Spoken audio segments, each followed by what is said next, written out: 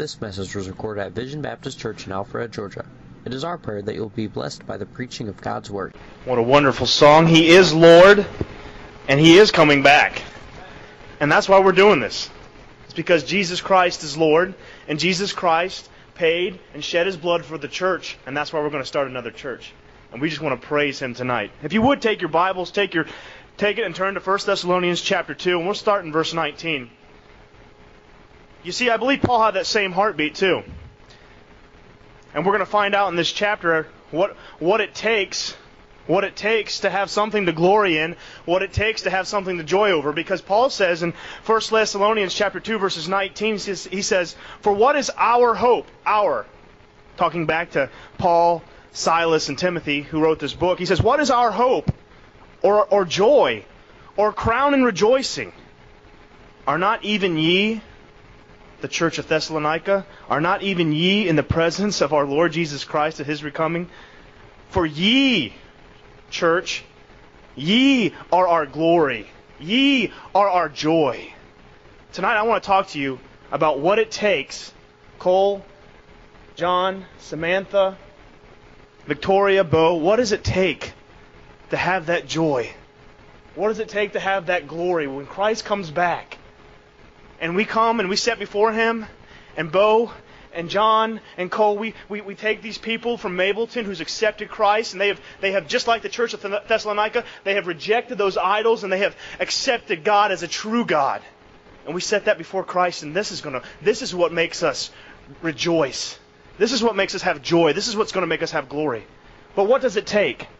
Well, the first thing that Paul says in chapter 2 is Paul had to endure some hardships. You see, in 1 Thessalonians chapter 2, verses 1 through 2, I want you to look over there. The Bible says, "For yourselves, brethren, know our entrance in unto you, that it was not in vain. But even after that we had suffered before, and were shamefully entreated, as ye know at Philippi, we were bold in our God to speak unto you the gospel of God with much contention."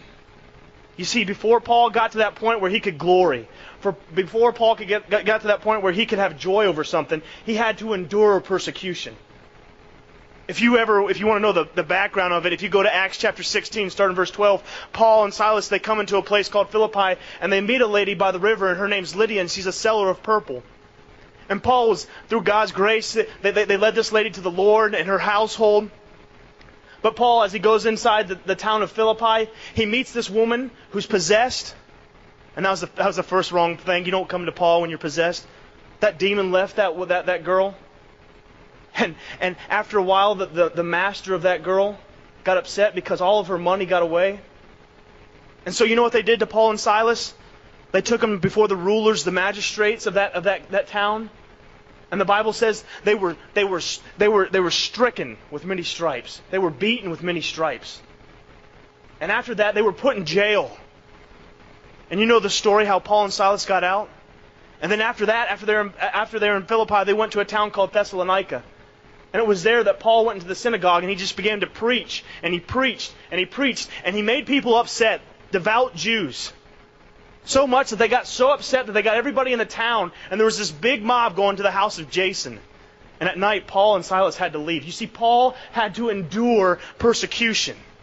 And if we're going to have joy, if we're going to have something to glory over, we too are going to have to suffer persecution. You see, that didn't surprise Paul that he had to suffer persecution, because he knew what Jesus talked about it. Jesus says in John 15:20, he says, "Remember the word that I said unto you. The servant is not greater than his Lord. If they have persecuted me, they will also persecute you. If ye have kept my saying, they will keep yours also." Paul writes to Timothy in 2 Timothy chapter 3, verses 12, he says, "Yea, that all that will live godly in Christ Jesus shall suffer persecution." You can't get away from it. You're going to go to Mableton. You're going to go here in Alpharetta. You're going to go across the seas. What you're going to do? The gospel brings persecution. The gospel brings separation. Jesus says, "I didn't come to bring peace, but I came to bring a sword." And if we're going to get glory, if we're going to get joy, we're going to have to endure hardship. Paul knew this even about that church in Thessalonica. In 1 Thessalonians chapter 12, verses 14, the Bible says, "For ye, brethren, became followers of the churches of God, which in Judea are in Christ Jesus. For ye also have suffered like things of your own countrymen, even as they have of the Jews, who hath killed the Lord Jesus and their own prophets, and they have persecuted us. It's a common theme throughout the Bible. If you're going to follow Jesus, you're going to be persecuted. You're not above it. But if you endure through persecution, and you stand before Jesus, that's when the rejoicing happens. That's when the glory happens. Endure. Not only did Paul endure through persecution, but also look at what Paul did. Paul preached the gospel. He preached the gospel. That's what Paul did. Paul realized, if you go to 1 Thessalonians chapter 2, verses 4, Paul realized that God had entrusted him with the gospel. In 1 Thessalonians chapter 2, verse 4, but as we were allowed of who? Who gave us permission? It was God. God gave us permission, and He put us in trust of the gospel. You know what Vision Baptist Church is doing? We're realizing that God has committed unto you the word of reconciliation, and we're sending you forth. Don't ever forget that. It's not your gospel. It's not your good works. It's not your flattery tongue. It's not anything. It's God's gospel that He's entrusted in you, that you're taking to Mableton, and it's going to change lives. Paul realized that. And realizing that changed everything about him. In verse 3, Paul says, for our exhortation, our preaching was not of deceit, nor of uncleanliness, nor in guile. Verse 5, he says, neither at any time did we use flattery words, as ye know, nor a cloak of covetousness. Paul says, when I came to you and I preached the gospel, I wasn't trying to trick you. I didn't have alternative motives. I was preaching unto the Lord. I had no other alternative motives. I wasn't getting personal gain out of this. Teachers back in that time, they would preach something, they would teach something, and in return they would get favors. Whether it was financial or sexual favors. And Paul says, there was no guile in my exhortation. There was no deceit. I didn't come to change your minds. I knew God could change your mind. But I came in the power of Christ. And that's what you guys are going out to do. Yesterday I was passing out some literature, and I met a lady from the West Indies. Her name was Ellen. And I told her about the church, and I told her that we're going to have a church service on August the 25th, and she goes, I just want to make sure you guys aren't after my money, right? You're not. You guys, this is not just so you guys can get my money. I want a church where they just preach the gospel, basically what she said. Paul says, I didn't come to you. I didn't come in a cloak of covetousness. The reason why I preached the gospel wasn't for my own personal gain. It wasn't for my own personal gain. Do you get that? It wasn't for his own personal gain. There's a ton of people, there's a ton of preachers down there in Mableton and inside Atlanta and all across this world. That's what they do. They use the gospel as a cloak for their covetousness. They use the gospel so they can get what they want inside their heart. But you guys are going for a different purpose. You see, God has entrusted you with the gospel, and you're going because God has sent you. It's what the apostles did. It's what Christ did. You're going and you're going to preach the gospel. The third thing that we must do in order to get joy, the third thing that we must do in order to get glory from God when He returns is know this, it's going to cost a lot. Be ready, it's going to cost a lot. In 1 Thessalonians chapter 2, verses 9, Paul says this, for ye remember, church remember, brethren, our labor and travail, for laboring day and night. You hearing, Bo? Day and night, because we would not be chargeable unto any of you. We preached unto you the gospel of God.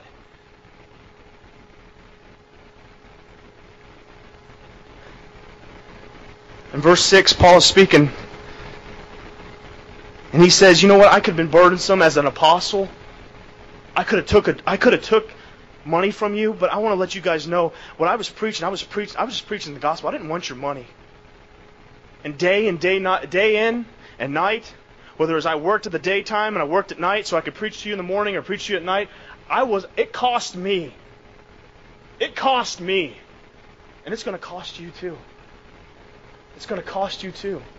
Paul talks about the relationship with the church of Thessalonica. He says, I was as a nurse. He says in verse 7. He says, but we were gentle among you, even as a nurse cherishes her child. Later on in verse 11, he says, as a father doth his children. Paul saw these people not as just regular people, not somebody he can get something from, but somebody he could give to. And it cost him a lot. It cost him a lot. We all know that. Alicia just had a baby. It was a lot of hard work those times. You're going to start a church. It's going to be a lot of hard work. But don't focus on that. Think about this. There'll be a day when Jesus comes back, as we just sang about. And Jesus is going to stand there, and you're going to have this church full, this room full, this big group gathering of all these lives that were changed in Mableton. And you're going to present them before the Lord. And you're going to glory, and you're going to rejoice, and you're going to shout, and you're going to be happy, and you're going to have joy over it. Because you endured. You preached the gospel. And you paid the price. I'll be praying for you guys. I love you. I'm excited for what God's going to do in Mableton. I know He's going to use you. Not because you guys are something special. But you serve an incredibly special God. And we do the same thing here at Vision Baptist Church Alpharetta. We love you guys. Well, I am excited and thrilled about what God's doing. I'd like to share a little bit with all of you and with them. Let me just tell you before I want to give my challenge to Vision Baptist Church of Cobb County. That was my challenge tonight. I yell at you tonight more than I do when I'm down there. But before I do, let me just tell Vision Baptist of Alpharetta, you don't realize how great this is. Our God was not ever involved with the idea that one guy would think he was somebody special and he would try to draw everybody to him. There's only one great guy. There's only one guy we draw everybody to. His name's Jesus, not Austin. Amen? His name's Jesus and not any preacher you ever heard of. And so I'm excited about our church starting churches. It's what we teach people to do in the mission field. And it's a struggle. But I want you to know tonight, this is as big as sending a missionary out. And I am praying that God lets us see this happen 100 times over in and around Atlanta. There are parts of Atlanta that people are afraid to go into. I'm just telling you that as soon as we can get Vision Baptist Mableton off the ground, I want to go there. See, I want to get Vision Baptist where they can give some money to help pay for another preacher. And Vision Alpharetta can pay for another preacher. And that way we can go to another place. And we can see this happen over and over and a multiplying. It's how it happened in Arequipa. We started and it just kept multiplying, so I'm excited about it. But let me read you some verses and share this a little bit with you. And we're still going to pray and give them some gifts. But I would just like to say 3 things to you tonight. My first thing is it's God's will to see churches planted all over the world. The Bible says in Matthew 28:18 through 20, which are it's like the commission I carry in my heart. The thing I think about all the time, it says, Jesus came and spake unto them, saying, all power is given unto me in heaven and in earth. Go ye therefore and teach all nations, baptizing them in the name of the Father and the Son and the Holy Ghost, teaching them to observe all things whatsoever I've commanded you. And lo, I'm with you always, even unto the end of the world. Now, in the New Testament, you got a very self-centered, self-focused church in Jerusalem. And they never really, except for a couple of excursions, they never really got out and did the gospel ministry till Acts chapter 8. In Acts chapter 8, God sends persecution, and they all run from the persecution, and the gospel spreads. But there's a church in Antioch, and that church, they were excited, and they were praying, and they were reproducing, and they sent out the best people they had to go start a church. And so, let me just say to you 4 and to you, Bo, all of you, I don't know why y'all just said like that. I'll be cross-eyed before it's over. But let me say this. To make this work, it calls on several things from you. It calls, number 1, for great commitment to our Lord and Savior Jesus Christ. Great commitment to our Lord and Savior Jesus Christ. To do something with your life that counts calls for great commitment. It calls for great sacrifice to make it happen, what it takes to build a church. Churches are not accidents. Churches are not just something that just happened and it was there. It took somebody willing to spend money, spend time, spend blood, spend sweat to get the gospel out. And so great sacrifice. It takes great self-denial to not try and be important or to think too much of yourselves. I'm going to talk to you two just a minute. I'm going to talk to a young leader in just a second. But just let me say to you, I've been a young preacher. Fact is, I went looking and I couldn't find it. Things have been really hectic around my house. I wanted to find a picture of me when I started my first church and I put my picture in the newspaper, and I looked like I was 16 years old. I was 23. I'd already been in the ministry 5 years by then. And I put my picture in the paper and invited people to come to the church. And at that time, it never dawned on me I was young. I had absolutely no idea I was young. I thought I was the right age. It was the age I was, and so I never even understood it. I didn't have a mentor. I didn't have a pastor to help me. I didn't have anybody to really be involved in it with me. But I can tell you, as lay people, you want this church to go, you have to be servants. You want this church to go, you want it to happen. It can't be about you. It can't be about anybody, Bo or anybody else being important. Church done right relies on Jesus to build a church.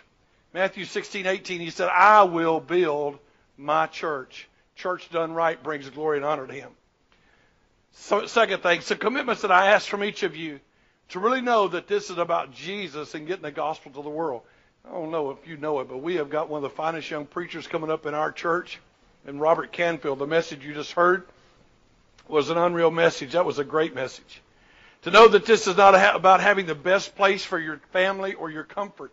Every time a missionary steps out of vision, and goes overseas somewhere, they leave a happy place, a comfortable place, a place where they can come in and sit and enjoy the service. And that's what you're going to do. You're going to be going somewhere, and it'll get there. People used to ask me how I could deal with Peru and having to be where there wasn't a strong church. I said, well, it didn't take that long. In about a year, we had a strong church.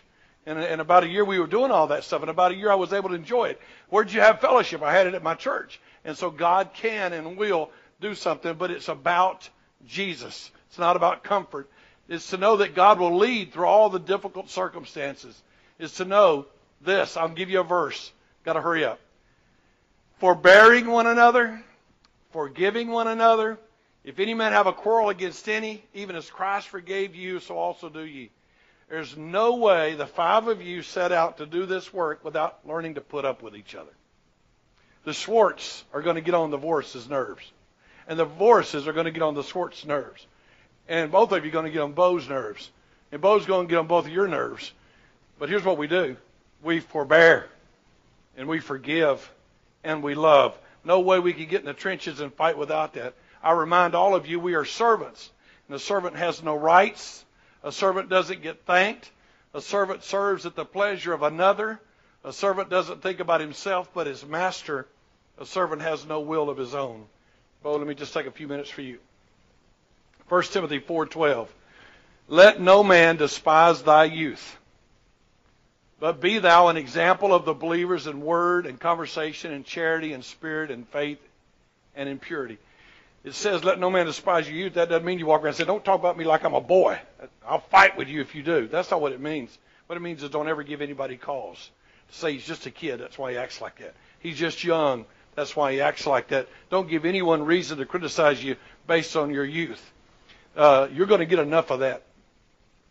People are always going to call it. Brother Tony, when he took the church at Newton, said, when he was in Valdosta, he said, and he was in his late 30s, early 40s, he said they all called him the young preacher. He said, we have a young pastor. He said, I got 4 kids and I'm a young pastor. And that's just the way it is. And what happens? You're a young pastor, you're a young pastor, you're a young pastor, and then you're an old dead pastor. That's basically the way it goes. So no matter which way you go, you're going to get that. That'll be normal. But be an example. Be an example. Be an example to the believers. In the words you use, speak with tenderness to all. I remind you that young guys can have small man complex. Young preachers can think, I'm a kid and everybody's acting like I'm a kid, so I'm fixing to act like a jerk to prove I'm not a kid, which proves you're a kid. Speak with tenderness to all. To the older men as though they were your dad. That means you have 2 dads. That's terrible, isn't it? Did y'all know you were that old? You were ancient. And not to me, though. I've been married 40 years. What can I say? The old ladies as your mother. I just think that's so funny. That's straight out of the Bible. It's straight out of the Bible. But anyway, to the young men and women as your brothers and your sisters, let your conversation or your lifestyle be such that a man of God. Walk with God. I know you do. Walk with Him. Be a man of prayer. Study deeply in the Word. Let love be the best word to describe you. Let love be the best word to describe you. Love Jesus most of all. Love His book. Love the members that God gives us in the church. Love people just like they are. Love young. Love old. Show the Lord, show the people how you trust God and how you live a life totally given to the Lord Jesus. I'm excited. I cannot explain to you how excited I am. I'm excited because as an old guy, I get to live it again. I'm excited because you don't realize this, but every one of the preachers that you guys know around here, I started with all of them when they were kids. Every one of them were little kids, and everybody was thinking, that guy's too young. I can remember when Jeff Bush used to come to my house, and he was on deputation. He said, that church said they couldn't take me on because I was too young. And I said, oh, don't worry about it. When you're too old, they won't be able to take you on because you're too old. This is their problem, not your problem. Say, man.